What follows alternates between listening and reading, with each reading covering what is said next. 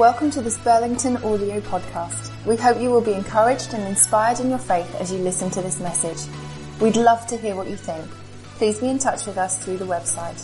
More information and many more podcasts are all at burlingtonbaptist.org.uk. Thanks for listening.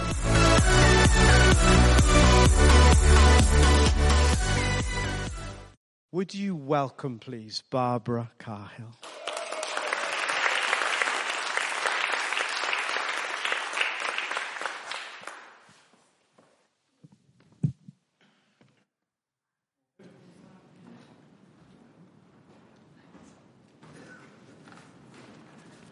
Good morning, everyone.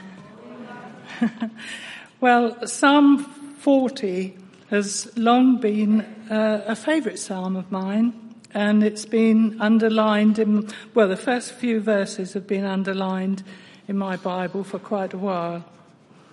So, the first verse. I waited patiently for the Lord.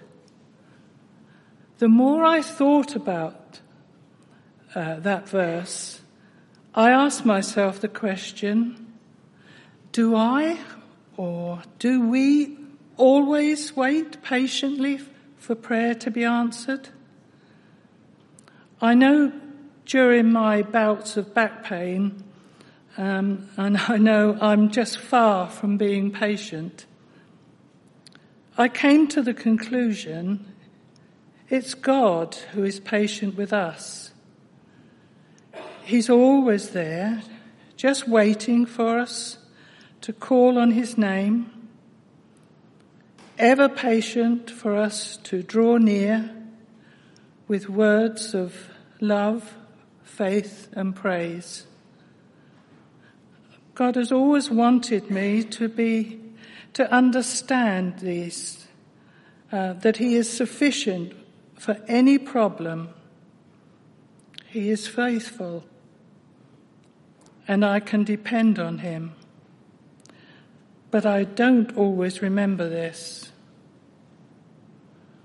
Verse 2, he lifted me out of the slimy pit, out of the mud and mire. There have been times when it felt like being in a pit, a dark place with no escape, sometimes of my own making, but also through no fault of my own, just, unable to change what was going on. When my daughter died, having just come to know Jesus for herself, I just couldn't understand it. I'd just lost my best friend. We did so much together, and I was angry. I was hurt and depressed. And for a long time, I was unable to pray for myself. And I was working at the Bethesda nursing home, and then one day, singing choruses round the piano in the home, Jesus touched me, and with tears running down my face, I was bathed in his Holy Spirit. In that moment, God healed my heart. I'm going to read out a couple of verses of the hymn that meant so much, that just sort of broke in on my life. I do not know what lies ahead, the way I cannot see, yet one stands near to be my guide. He'll show the way to me. I know who holds the future, and he'll guide me with his hand. With God, things don't just happen. Everything by him is planned. So, as I face tomorrow with its problems, large and small, I'll trust the God of miracles and give to him my all.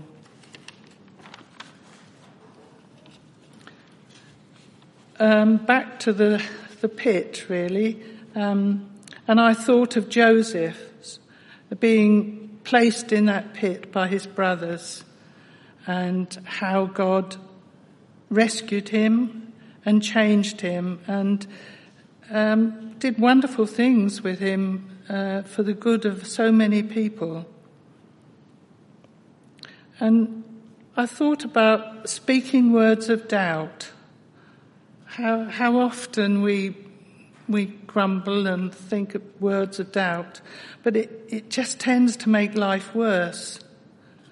But words of faith brings change, and it lifts us up and brings hope and change. God hears our cry. So, still in this verse 1, he heard my cry and turned to me. Now, the King James Bible states, it doesn't say turned, it says, he inclined unto me. And I really like that. It gives me a picture of God bending down and speaking into my ear with words of comfort and love. And the Epistle of James, chapter 1, says that when we're faced with trials, consider it joy.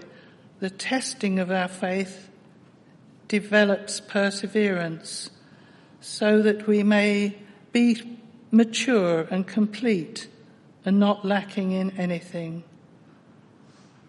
This got me thinking of the part of the Bible where it says the clay in the hands of the potter.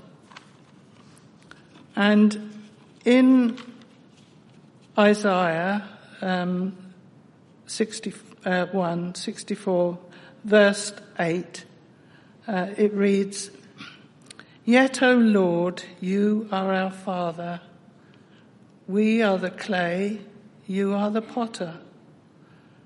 We are all the work of your hand.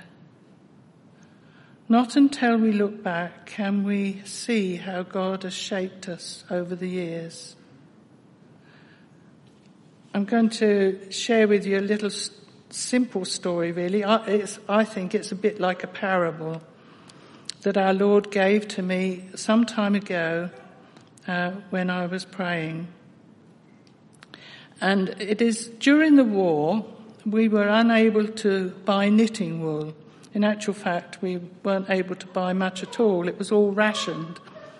And my dear grandma would sit every afternoon and unpick old jumpers, keeping the best yarn, and she'd wash it carefully.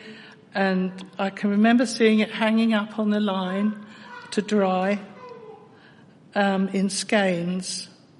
And then she'd knit it up into socks for the soldiers or for prisoners of war and send them off. And Father showed me that that's what he does with us. He untangles our lives, and Jesus washes us clean and makes us new and shapes us into how he can use us.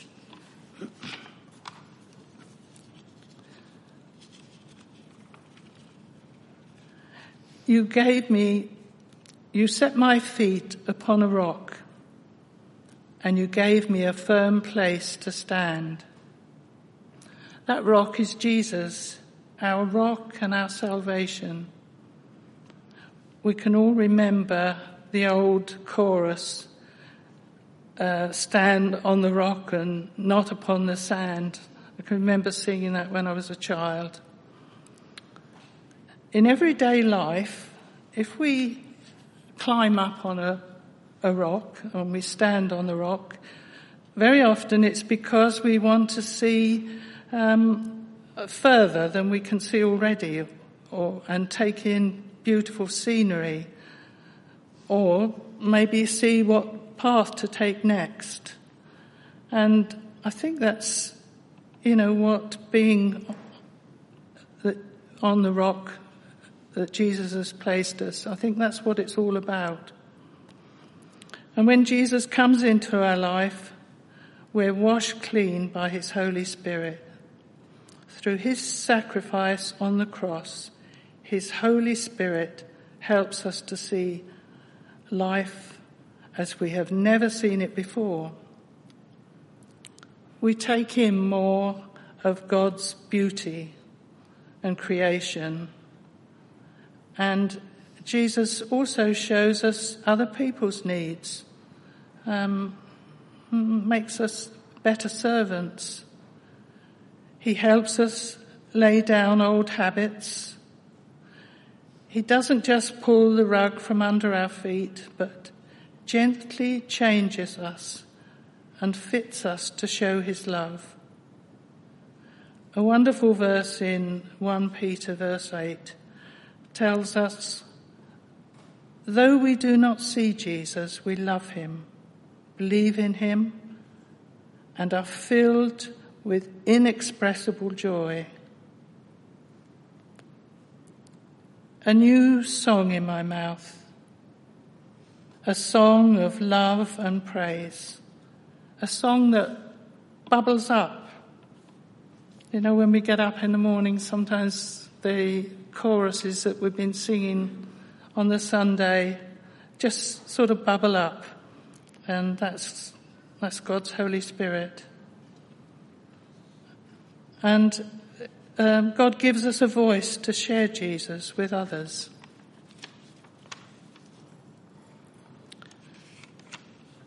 We are truly blessed when we trust our Lord. He helps us turn away from worldly temptations. I really feel for young people today because there is just so many temptations. I know when I was growing up there were temptations, but it was not like it is today. The only way is to trust Jesus, and he will keep our hearts safe. The wonder God has planned for us, and I really thought about this, beginning with the beauty of the world and creation. It is so wonderful that only God's hand could have created it. The wonder of science and medicine. God has given man the intellect to discover all these things that have always been there, all the time, just waiting to be discovered. But we need to treasure these and really look after them and treat them with good.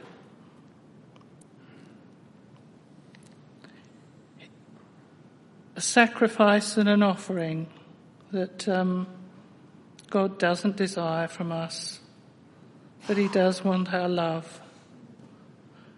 Jesus gave his life freely for us. Jesus paid the ultimate price on the cross, and we are forgiven. When it talks about our ears being pierced, I felt that God had opened my ears and to hear the Lord's voice. Somehow, just like Samuel, we need to answer, "Here I am, Lord," with a desire to follow and do his will. In Jesus, God's laws are made perfect in our hearts and our lives. Thank you.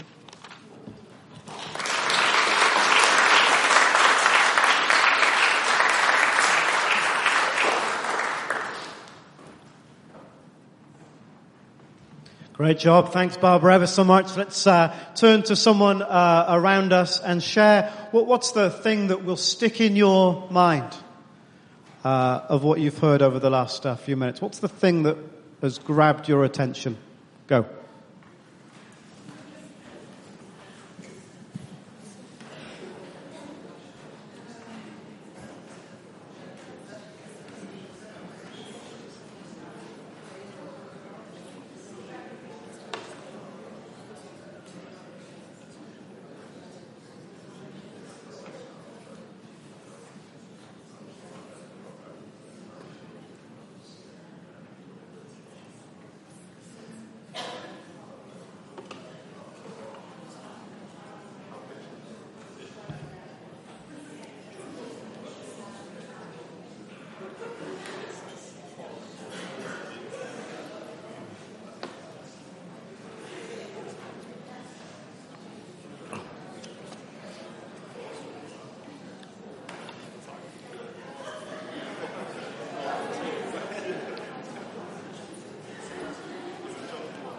Great. Hold those thoughts.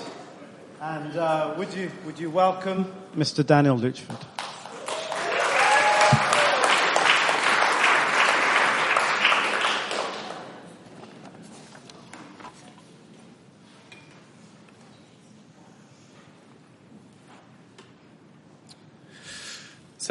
Hello everyone.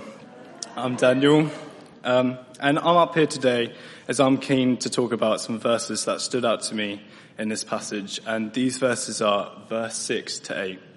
It says, "You take no delight in sacrifices or offerings. Now that you have made me listen, I finally understand. You don't require burnt or sin offerings." Then I said, "Look, I have come, as is written about me in the scriptures. I take joy in doing your will, my God, for your instructions are written on my heart." As you see so clearly straight away, it's demonstrating to us that you, God, takes no delight in these sacrifices and offerings that we humans are giving to him. But what do typical Christian sacrifices and offerings look like? This may be the simple task of going to church, tithing, and even reading your Bible. At first it seems strange. Why is God not delighting in these things that he has asked us and has told us are good for us? Although these are all great stuff, and I think we should definitely keep doing them. But what David is saying is that God doesn't delight in these things in themselves.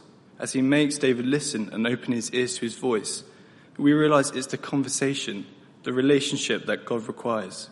It's the conversation that matters and the connection we have through listening to him speak that he truly delights in. So, I wanted to encourage you today on how we can firstly listen to him, and then secondly, remembering to obey what he says when he speaks to us. That's what he truly delights in. So firstly, how can we encourage one another to listen? We all know everybody's different, and in this we all have different ways of listening and spending time with Jesus. We can gather ideas and techniques, which is a great way to work out what's best for you. So don't feel discouraged if you feel like you're doing it right, because not doing it right, because there are so many ways of doing it, and things work differently for everyone. So here's a question for you: what works for you? I often know when I can listen easier. It is definitely when I'm relaxed and comfortable, focusing on the person I want to listen to, which is Jesus. This I'm still trying to perfect with my family and friends also. I've recently been using Lectio 365, an app on my phone run by the guys at 24/7 Prayer. It leads you in prayer and helps you to focus on God, giving you a scripture each day to dwell on to. They say to control your breathing and take deep breaths. The initial idea of breathing deeply and slowly never came to me, and since I've been doing it at work in busy moments. It helps you to focus on what's important and what tasks you need to get done at the time. So this made sense when adding it into listening to Jesus. This is how they start each devotional time, and I found it really helpful. As I enter now, I pause to be still, to breathe slowly, to recenter my scattered senses upon the presence of God. The lady speaking has a really nice voice, plus the guy reading the verse for that day is Irish, and it sounds proper smooth. So give it a try. Along with that, I've heard from friends that God speaks through other ways, and I consider adding them into my quiet time. Things like definitely make sure you read your Bible, because that is his living word. He's speaking through it all the time. If you're a creative person, do art, drawing, painting, as you can see there. And maybe try out photography, if that is for you. And that is such a great way, I think, is to focus on God's creation outside as well. Worship music, that is a really good one for me. Listening into the lyrics and listen through the beat. You may remember a few weeks ago that we put up loads of examples of prayer on the whiteboards to help encourage one another. Why not try something new or different this week to help improve our listening? I just realised there's nothing on the whiteboard, but there was a few weeks ago. Okay, story time. So there's a company called Outside In, and who I've bought some clothing off for the last couple of years. And when you buy something, they give you an item to give to someone who's homeless. And I've got 2 of these items, and I've been given 2 items along with them. As you can see, I'm wearing one today. I was in my room and I was cleaning my room out, and I realised that the 2 items I had on the floor, I've had the hat for 2 years. I was supposed to give it to someone straight away. And I've been recently given a blanket, so that's okay. But I saw these items on the floor, and I felt God whisper, and He's like, you should give them away today. And I felt like the affirming voice of Him saying, you can do this. Just be brave.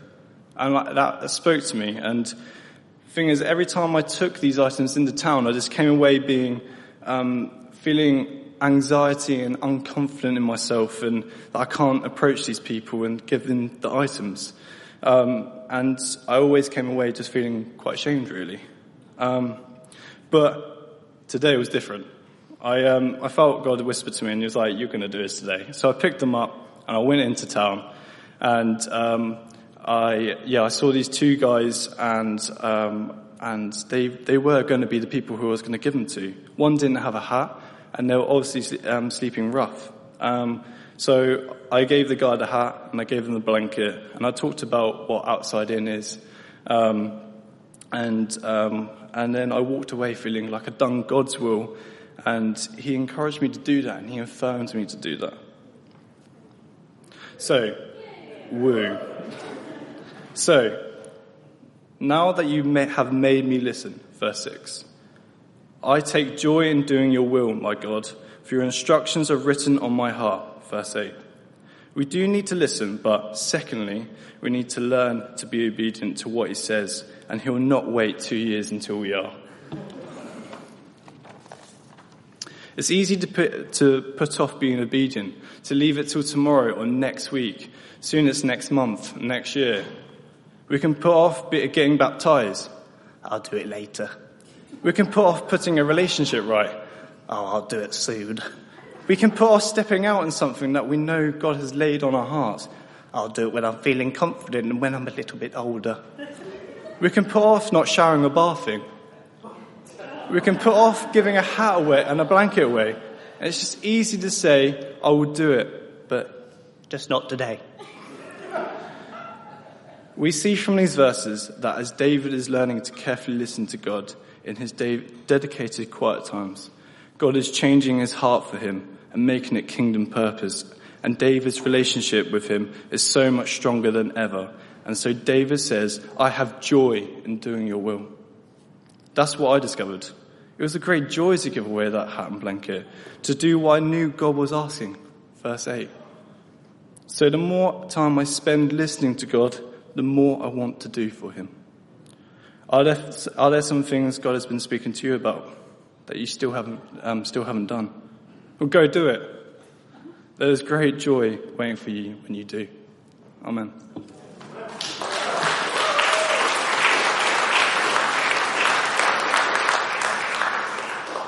Great job. Okay, have a chat with someone about 2 things. 1, tell someone else the moments in life when you find it easiest to hear God speak. 2nd thing to chat about is there something that you know you should do that you haven't done yet? Awkward. Off you go. It's super easy to hear some stuff that touches us, that we know we need to hold on to and do something about.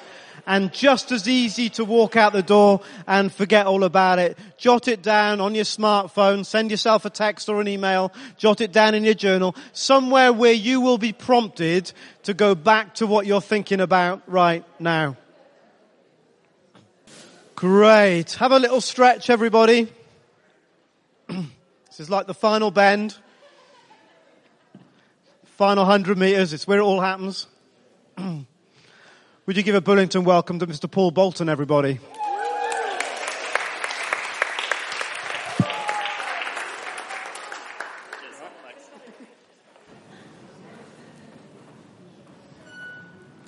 Good morning. Hi.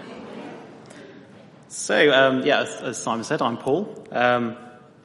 So when I read these verses for the first time after being invited to participate in this TED Talk, I really laughed out loud, and that's because less than 2 months ago I found myself in this situation. So quite literally stuck in the mud. And as a format to responding to this passage, I'd like to share with you a couple of times that I found myself stuck in the mud of life. One metaphorical and one literal. And in sharing with you a couple of these experiences, I want to share what I've learned about myself and about how God acts within my experience and within my heart in order to set my feet on a rock, to give me a firm place to stand as his son. And as I work as a business analyst, I'm afraid as well as telling a couple of different stories, I've also drawn out a systems diagram, which I hope will help me articulate exactly how my head and heart have been at play during these situations, whilst also perhaps showing some of the dynamic that I think the passage describes. So, the first story, in fact, I just have the diagram up. Yeah, I got the whole one. So this is the diagram, and basically I'm going to tell two stories. One which focuses on the right-hand side, the first story, which is quite all sort of negative cycles around how I respond to suffering. And the second story around kind of the sort of virtuous cycles of learning that God's beckoning me into. So the first story then, this is one where I found myself stuck in some metaphorical mud. In fact, I think in sort of common language, we'd probably use a different term to mud, but it's definitely brown and very sticky. So I work in London most of the time, and I regularly get the train into Liverpool Street, and it can be very triggering for me. In particular, there's one occasion I'm thinking of where I was getting the last train home. I generally leave lots of things right to the last minute, and so in this case, I got there at 11 o'clock, 29 minutes and 15 seconds. Being aware that they close and lock the doors 30 seconds prior to the advertised time of departure. But I knew that I was in the right, so I went to reach and open the door, and I found that it was locked. And instantly I saw red. I was overwhelmed with a sense of it not being fair, and that I was somehow being, kind of wronged by Greater Anglia, which is kind of true. So I called over the guard and basically just lost my, quite rather angry with him. And kind of said that I had a contractual right to get on the train, and I pay $7,000 a year to go, so please let me on. And he didn't really have any of it. So I escalated further, and I put my foot underneath the train and wouldn't let the train leave. And that's the point where they called the police. I'm glad you're laughing. I was not at the time. And I got arrested. So what have I learned from this on this diagram? Well, how did it feel when I tried that train door and found that it was locked? I suppose my heart responded, basically screaming out, "It's not fair." That was my initial gut reaction.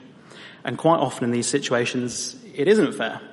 The train trying to leave early without me wasn't fair, and it felt like I was in the right to take the action I took. And I suppose in general, my expectation that life, particularly my life, should be fair, often creates a bit of a slimy pit for me to fall in. And this situation is no exception. Incidentally, I suppose it's refreshing to know that we're not promised that life will be fair. In fact, Jesus promises the inverse.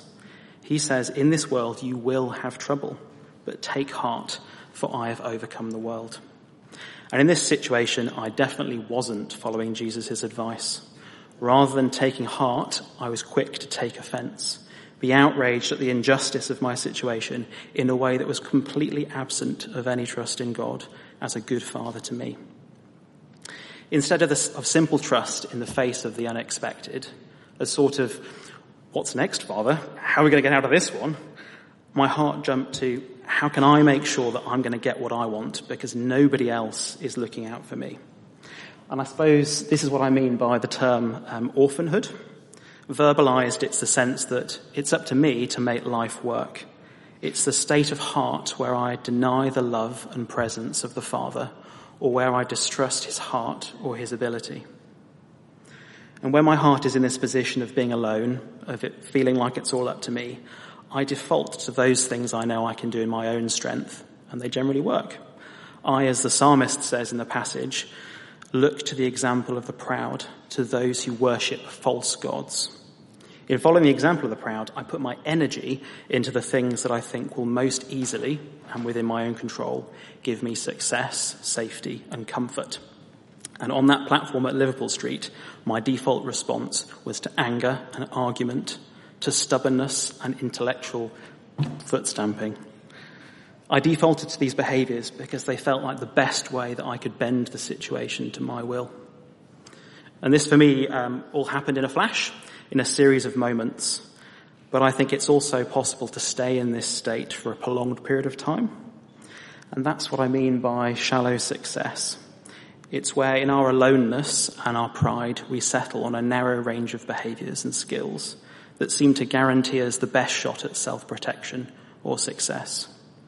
It's the realization that this thing, this behaviour, this way of being is going to be how I make my world work.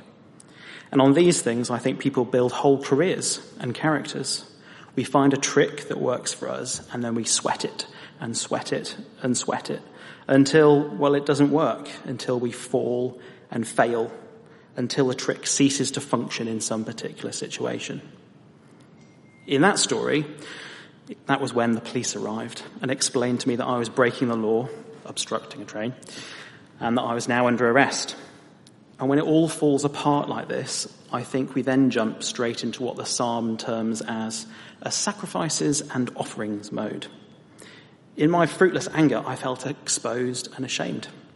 And I quickly sought to change tack, to spin around and to work out what can I do to make it better, to be restored to that place of comfort and safety, of being seen to be in the right, righteous, on the right side of the law. Who do I need to apologise to, and how can I escape the consequences, which could have been quite serious, of my actions? In a cruel irony, this kind of thinking can just lead me to more striving, to the conviction that I must try harder. It can further underline our aloneness and enslave us into refining how we self-protect. It's the loop that I've numbered between 2 and 3, a vicious cycle which conspires to keep us pinned down. And unfortunately, it can also feel very pious as well, that we sort of choose to serve our penance and work our way out of things. And that is a really cruel trap of religion. Again, it's refreshing to know that it's not God's desire for us. He doesn't want us to live trapped like this. The psalm tells us he doesn't desire our sacrifices and offerings, doesn't want us to try and make it up to him or even try and make it better in our own strength. He wants us to trust him as a child simply trusts the goodness of their parents. Well, most of the time. His desire is not to shame us. That's the work of the enemy, not our Father. So, the good news is that even in my sorry state, in my feeling of being trapped and ashamed, God did not leave me there. He came and sought me out. What feels impossible for man is possible for God. And what felt impossible and overwhelming when I eventually got back home and was lying in my bed with all those overwhelming worries about the impact of a criminal record, my job, my ability to provide for my family, in the midst of that impossibility, amongst thoughts of my own consequences and cursedness, right there I got a glimpse of the Father's love for me. A love that in the midst of the mud and mire called me a son, called me to stand on the firm ground of his love, free of shame and full of hope. Rather than cursedness, I felt the blessing that only a son receives, the blessing that Jesus describes when he says, "You're blessed when you're at the end of your rope. With less of you, there is more of God and his rule. And you're blessed when you're content with just who you are, even in your brokenness. No more, no less." That's the moment you find yourselves proud owners of everything that can't be bought. And that everything that can't be bought, can't be strived for and earned, that's the love of our Father for us. Okay, second story. So in the second story, I find myself literally stuck in the mud. And in a similar way to the first story, this was a situation that I definitely got myself into. It was all down to my own foolishness. But in this one, the reaction of my heart was very different and it had very different outcomes. So one of the things I like to do is to go shooting. And one of the places I like to do it is on the foreshore and the kind of the mud flats and things. That was one of the great joys of moving up to Suffolk from Essex, is you have an amazing coastline and you get loads of geese and stuff, and I like to go and shoot them. 2 months ago, at the end of the duck shooting season, I was going to a new place that I'd not been shooting before, and I'd followed this map, and basically it's a place called Barthorpe's Creek, which is kind of near Orford. And I'd walked down a seawall, and the shooting rights that I had were the other side of the water. The tide was out, so I thought I'd walk down into the mud, into the water that was kind of at my ankles, and then up the other side, and then go and inspect this other area. Unfortunately, when I got to the bottom, standing in the river, I then tried to climb out the other side. I just got completely stuck, really stuck, so up to kind of my knees to start with. And very quickly I realised that I couldn't free myself, as I had done in the past. And so I had to call the fire brigade, and they had to come and find me, about a mile or so from the road, and then throw a rope around me and pull me out. And all of that took about 25 minutes for them to get there. And the tide was coming in, so it went from a position of being like here up to here in water. And as I was at the bottom of the river, it would have gone above my head probably reasonably quickly. So, how is this story, I suppose, different from the first? In many ways, the situation was potentially more serious than me just missing my last train. But this time I managed to catch my heart and to guard it against distrust. And instead I turned my ear just enough to hear my Father speak first. And what did I hear? I heard an invitation, and with it the Father's joy and delight toward me. The invitation was to simply depend on him, and in that to learn that I can rely on him and that he can be relied upon. And there was real rest in this. I literally could do nothing but just sit in the mud and wait. If I struggled, I'd just get deeper and more stuck. It strikes me that when we try to avoid suffering by sheltering in easy success and comfort, like stuff over there, we miss out on learning that we really can do all things in him. Indeed, through going through similar circumstances, shipwrecks, etc., and lots worse, Paul is able to say in Philippians that he knows how to be brought low and how to abound, that he has learned that he can do all things through him who strengthens him. It's this that I felt my Father encouraging me into, to embrace the humbling and dependence in order that I might learn something deeper about his love and the freedom, you guys might call it recklessness, that his love offers. That he's offering me something more than being simply mud-free in a sort of clean and sterile sense. In his rescue, he's calling me out of the mud and onto firm ground that I might grow, might take risks, expectant of the return, the adventure and the prize. This is classic parent-child. This is the kind of early years development that I'm walking through with my children, Henry and Emily. I allow them to suffer forms of hardship, give them the freedom to fail, not to teach them like a lesson, but to teach them that they are loved, that no matter what, I've got their back. And if I, as an average parent, love like this, then the Father's love goes further still. His love really is a strong foundation. It's solid ground. It's a firm place to stand and upon which to build our lives. So, the end of the diagram over there, shalom. By this I just mean wholeness, or fully integrated, fully you, where the you is the you that the Father intended when he intended you. And steps 1, 2, 3, 4 on the left-hand side are the process I see of becoming whole, of being restored to your full stature as a son of God. And this is a process. It starts with that foundation of knowing a little bit of his love, a little bit of the firmness of the rock on which we stand. And the process continues as we allow him to open our ears so we can listen. And it continues further with waiting patiently and expectantly in the midst of suffering. In my experience, this process is a loop. I go round the cycle again and again and again, each time suffering and submitting, and in that learning something deeper about what it means to be his son, and to be me, my Father's son. So there's a kind of wash and repeat element to the process, and there has to be, because that's how intimacy and trust are established, how his instructions become written on my heart. And that's where I'm at now. I don't doubt that there'll be more mud to come, but I feel confident to declare, in the midst of what I'm struggling with, many are the wonders that you have done. the things that you have planned for me. Thanks.